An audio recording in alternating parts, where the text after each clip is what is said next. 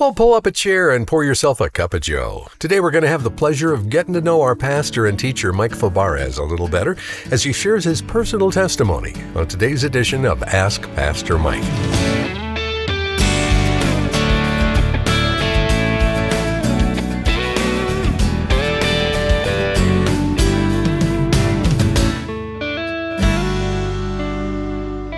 Welcome to Focal Point. I'm Dave Drury, your host, and it's time for us to cap off the week with another informal one-on-one time with Mike Fabarez.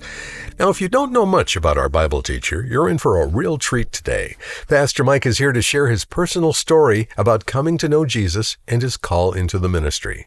So without any further delay, let's join Focal Point's Executive Director, Jay Wharton, inside the pastor's study. Jay? Well, thank you, Dave.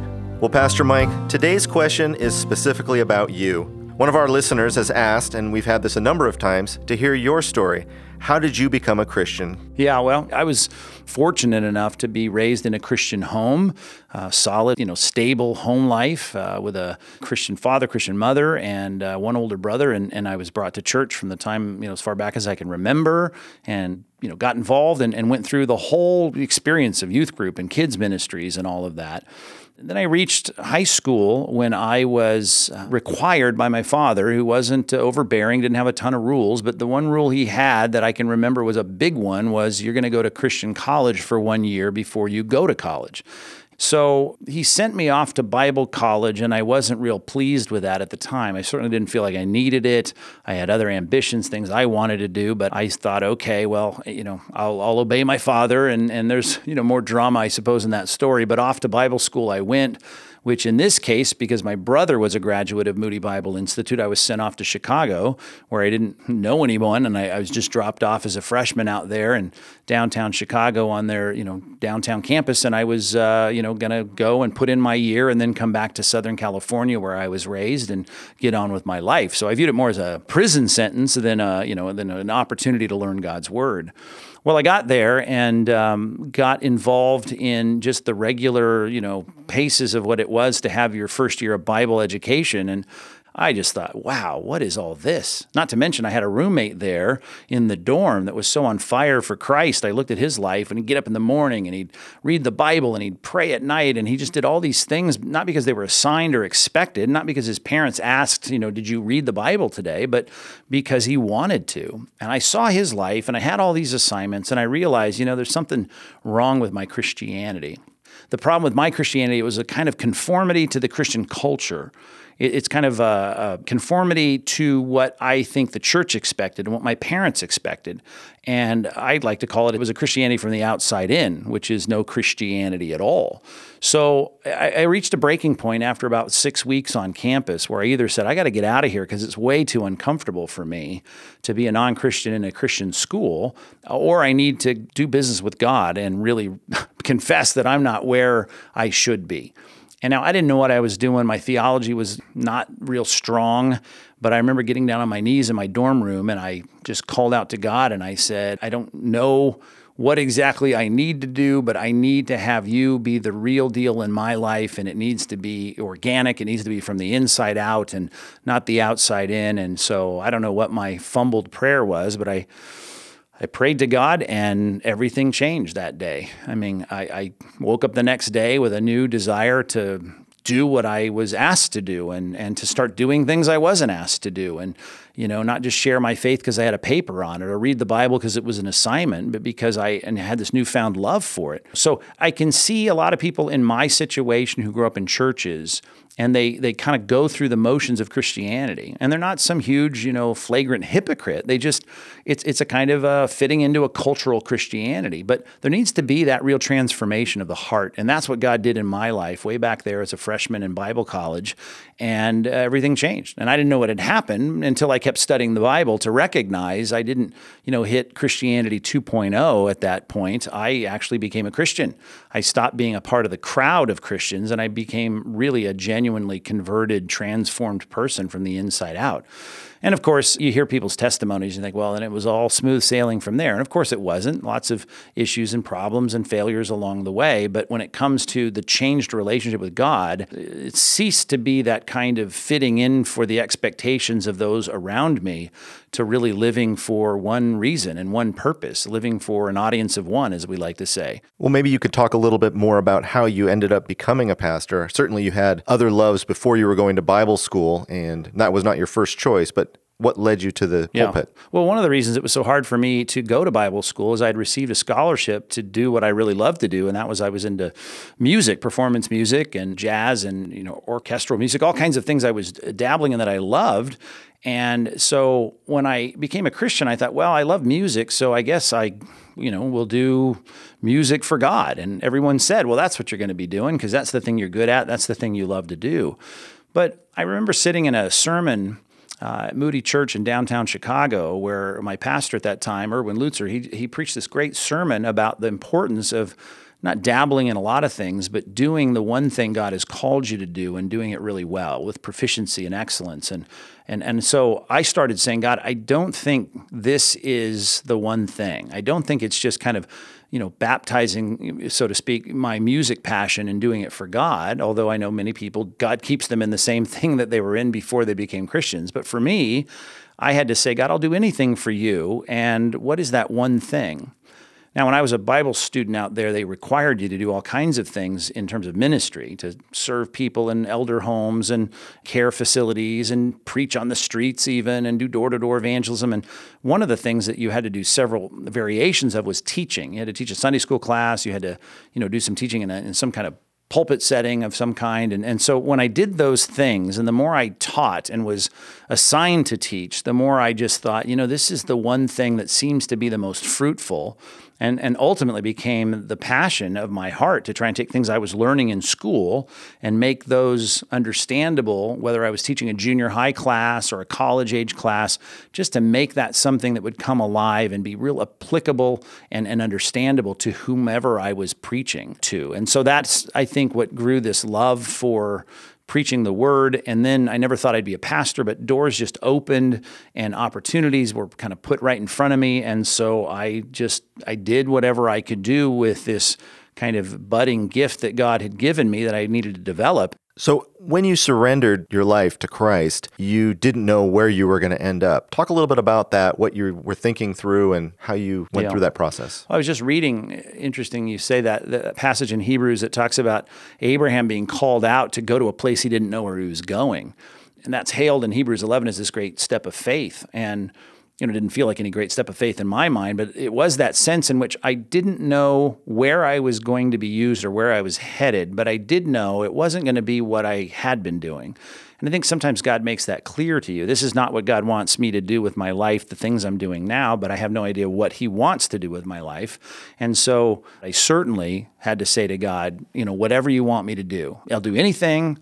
In any place at any time, which has become kind of the catchphrase around here. ATTAPAT, we call it, that little acronym. And if you are around Compass Bible Church, you certainly heard that. ATTAPAT, anything, any place, any time. That is what I learned to kind of live out early in my Christian life, and I know it's the way God would have us all live to determine what it is, the path that God has for us. So, that certainly is an integral part of my testimony and story. Well, thank you, Pastor Mike. I know there's a lot more there to it, but I appreciate you sharing your testimony with us. And we're going to finish this conversation with a message you gave from the series ATTAPAT called Our Struggle to Say Anything. There are certain days of our childhood we never forget. One of mine was my first day of junior high. Filled with trepidation, approached the buildings there at the corner of the school. Of course, you want your mom to drop you off far from the front of the school, but she got closer than I was comfortable with, but nevertheless, took my deep breath, had my lunch sack in one hand, had my notebooks in the other, and I stepped out of the car right into a puddle of standing water. I basically launched myself, literally, with all my notebooks and lunch flying in different directions, face down, a perfect belly flop right in the standing water in front of the school. And you know how compassionate and understanding junior high students are, right? They all rushed over to see if they could help. No. It was one of those moments, that will live on in your memory. They jeered and they laughed and they mocked and they pointed and, it was unbelievably embarrassing. So, of course, I quickly scurried up and I crawled into my mom's car and I said, "Take me home. I'm skipping junior high school." I was done. I could not imagine going back. Well, my mom, of course, was compassionate and gracious. She took me home, gave me a chance to put on some dry clothes, get a new sack lunch. I don't know, I vaguely remember a stop maybe at the donut shop to help coax me back to start my junior high career that day. But that story I thought of when I was reading through John 21 here, because it feels a lot like the story of John 21, where we meet Peter at the donut shop, if you will, with Christ, after falling flat on his face in Caiaphas' courtyard, denying Jesus 3 times. You remember that story. He is now, after the crucifixion, after the resurrection, Jesus makes in the book of John, the 3rd appearance in the post-resurrection ministry of Christ, shows up while Peter is out not preaching, not leading the disciples, but fishing, his old career. Pick it up with me, if you would, in John 21, verse number 15, as Jesus talks to the demoralized Peter about what in the world he's doing. Verse 15, they had finished breakfast. Jesus said to Simon Peter, "Simon, son of John, do you love me more than these?" And he said, "Yes, Lord, you know that I love you." And he said, "Feed my lambs." He said a second time, "Simon, son of John, do you love me?" And he said to him, "Yes, Lord, you know that I love you." And he said, "Tend my sheep." And he said to him a third time, "Simon, son of John, do you love me?" Peter was grieved because he had said a third time, "Do you love me?" And he said to him, "Lord, you know everything. You know that I love you." And Jesus said, "Feed my sheep. Truly, truly, I say to you, when you were young, you used to dress yourself and walk wherever you wanted. But when you are old, you will stretch out your hands, and another will dress you and carry you where you do not want to go." John adds, this he said to show by what kind of death he was to glorify God. And after saying this, he said, "Follow me." Whether you recognize it or not with a quick read-through of those verses, this is a battle of the wills between Jesus, the Lord of life, saying to Peter, who he had chosen to be the quarterback of the early church, a rock, if you will, on which he was going to begin this movement of concentric circles in the book of Acts. And he says, "You've got to get to work here. Feed my lambs," verse 15. "Tend my sheep," verse 16. "Feed my sheep," verse 17. You've got a job to do, and it's not fishing. The job is for you to get off of this fishing thing and get back into the pulpit. It's ironic that Peter is having a showdown with Christ about his future, and he's calling him Lord, and yet he's really not all that excited to do what he says. And I know the exchange may not be as tangible as this one, but we all struggle at times in our life with the will of God. There's that fork in the road, and you know what Christ wants of you, and you're struggling to do it. I know there are things you don't want to do. I understand there are things that are scary. I'm understanding sometimes in your life there are understandable reasons for you to balk at the will of God. But it's time for us to recognize that we really have no right to say to God, "I don't want to do it." Back to our text, John chapter 21, verse 15. It's interesting, the discussion is not, "Hey, listen, you need to go to school." Or in this case, "You need to feed my sheep." Now, he does say that. "You need to tend my sheep. You need to feed my lambs." This is not a discussion, though, or a question that says, "Don't you like preaching better than fishing?" It's not what he says. "Don't you like preaching? Don't you think that's a good idea? Don't you think you'd be a good preacher?" That's not what he says. The question he asks 3 times in verse 15, 16, and 17 is, "Do you what? Love me?" Now, that's an interesting approach to this. Do you love me? Your love for Christ needs to be questioned when you're balking at the will of God. But he begins the question in verse number 15 with a comparative. Do you love me more than these? Do you love me more than these? What's the comparison? Jesus wants Peter to consider his love. And the first time he asks the question, he wants him to consider his love compared to something. These. What are the these? Well, pick up any commentary that's of any size at all, and they're going to say, well, there's at least 3 seemingly logical, contextual options for that. Do you love me more than these? And the first one, I suppose, if you want to think about it in terms of the context, would be, hey, you're out here fishing. That's what verses 1 through 3 say. He's out fishing when he is called to now by Christ to tend sheep, feed sheep, which is the analogy for him to be the pastor, which is what he's going to do and what he's eventually going to obey and do. The question is, do you love me more than these? What has he just done? He's holding a big catch of fish. He's been out all night fishing. Do you love me more than the nets, the boats, the career? Do you love me more than that thing you're doing right there? Do you love me more than these? That's the first, I suppose, logical, contextual option. The next one is do you love me more than these? What else is around? If you look up in the context, verse 2, Peter's there, Thomas is there, Nathaniel's there. You got the sons of Zebedee, that's James and John are there, and two other, you got a whole team of disciples. Maybe he's saying, do you love me more than you love these guys? Peter's never known for loving the other disciples. I mean, there's no passage about, oh, I really love Nathaniel. He's such a great guy. I want to. Most people dismiss that, but I mean, logically, it's at least grammatically possible. The third one is, and most commentators would like to say this must be it, because of the preceding context of Peter proclaiming his superior love for Christ. Some people would say, is Jesus asking the question, do you love me more than these disciples love me? Now, that would be an odd question to consider, and maybe we should, but let's start with the first one. Do you love me more than these things, this career, this thing you're doing right now? It is the thing that holds a lot of us up, isn't it? Peter seems to be more comfortable, as I said, in a fishing boat than he is in a Christian pulpit. So perhaps we need to think that through. When you consider your love for Christ, ask yourself the question, do I love him more than the stuff that I want to do? Do I love him more than that? By the way, when I am supposed to supremely love God, the triune God, more than anything else, when something else supplants that, do you know the Bible word for that? Idolatry. It's even called this in the Bible, adultery. I mean, this is a problem. Well, the second option these commentators toss around, and clearly contextually could be possible, is do you love me more than you love these guys? Nathaniel, James, John. Do you love me more than you love them? Now, that would be a weird thing to say in the immediate context, it would seem, because it's not those guys that said to Peter, hey, let's go and fish. As you'll see up there in verse number 3, it was Peter that said, I'm going fishing, and they said, we'll go with you. So that's a weird question to ask, and probably not what Jesus had in mind. But before we leave that option too quickly, I think we should at least spend a moment there thinking that that is a serious problem that Jesus did talk about often, and that is, do you love me more than you love other people? As a matter of fact, when I start talking about do you love Christ supremely more than anything, some of you, if you really were honest in giving that a little thought here in the last few minutes, your mind didn't go to a career or an activity, your mind went to a person.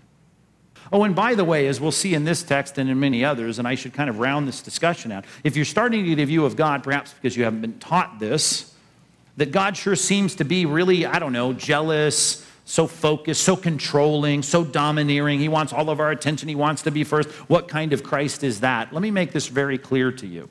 When Jesus wants to be first, it's not so that he can, just look down on all the peons and all his slaves and go, look at me, I'm in charge now. He's not an egomaniac. Now, he is the center of the universe's attention and rightly should be.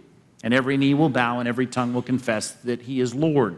But note this carefully. When he says to people, deny yourself, take up your cross and follow me, he's quick to follow that up with this. While that may feel like you're losing your life, he says, if you choose to keep your life, you'll lose it. But if you are willing to lose your life, you will, what? You'll find it. There's something about the loss of all these things that we cling to that really allows us to find our lives. For me to say to you, you need to be willing to do anything for Christ, should not be seen as some subservient person coming to Christ going, oh no, he's going to make me, scrub the floor with a toothbrush. That's not the point. There's nothing better for a human being to do than to find the right ordering of his life, which begins with letting God be God. Which means that you in your heart need to realize there's nothing better that can happen for your life than for you to get all the idols out of the way and to let the Lord be the Lord and let your agenda take a second place to his. Reevaluate your love for Christ. Do you love Christ more than the things that you love? Do you love Christ more than the people that you love? And lastly, as strange as it may sound, it may be exactly what Jesus had in mind when he said, "Do you love me more than these?" It may have exactly mean the fact that, do you love me more than Nathaniel loves me? Do you love me more than Thomas loves me? Do you love me more than James loves me? Do you love me more than John loves me? Why would Jesus ask that? Now, I've already told you that in the story of Peter, just before he takes the belly flop in the algae pond, he said to Jesus, "You know what? If everybody else falls away," this is Matthew 26 now, "if everybody falls away, I won't." In the parallel passage, he even adds this, "If I have to go to prison for you, I'll do it. If I have to die with you, I'll do it." Now, what was he doing in that passage? Comparing his loyalty to the other disciples, saying, "I love you more. Even if all these losers aren't going to love you or be loyal to you, I will." Which, of course, Jesus says, no, you won't. You're going to stumble, you're going to fall.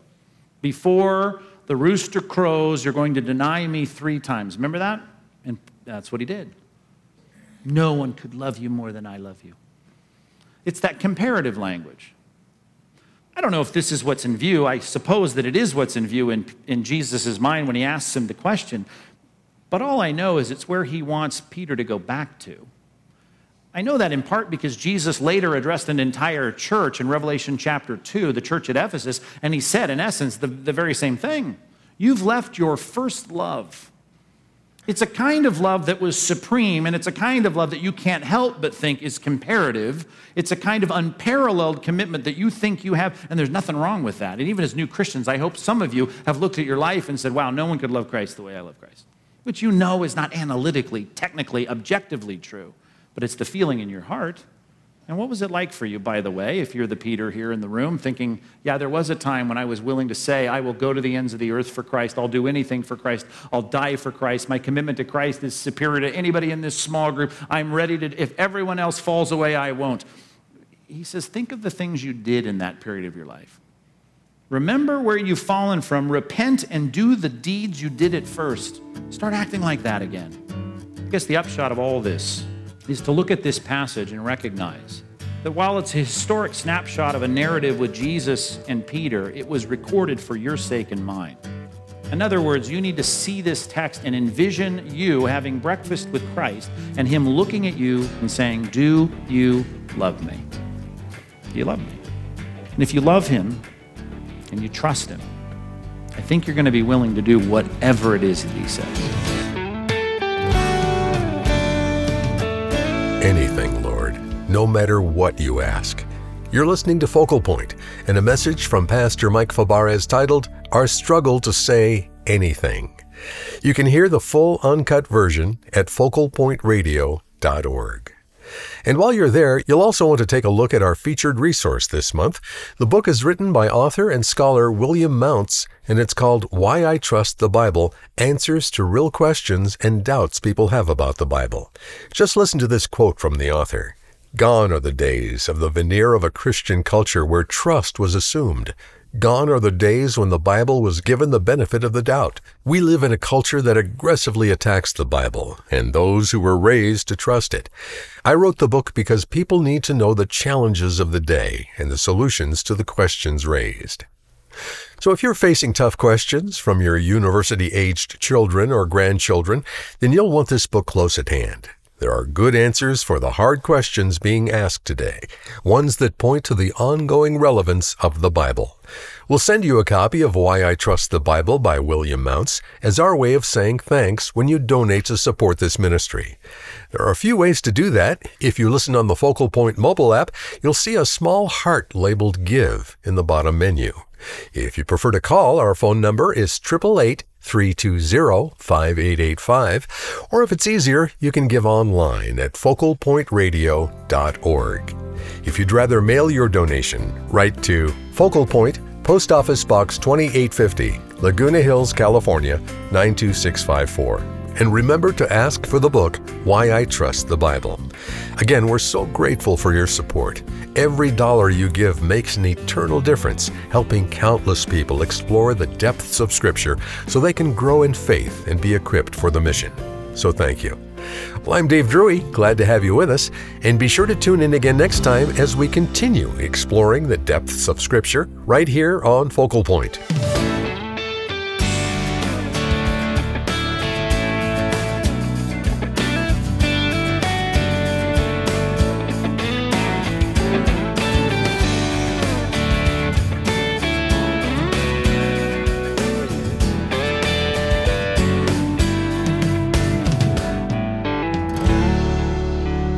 program was produced and sponsored by Focal Point Ministries.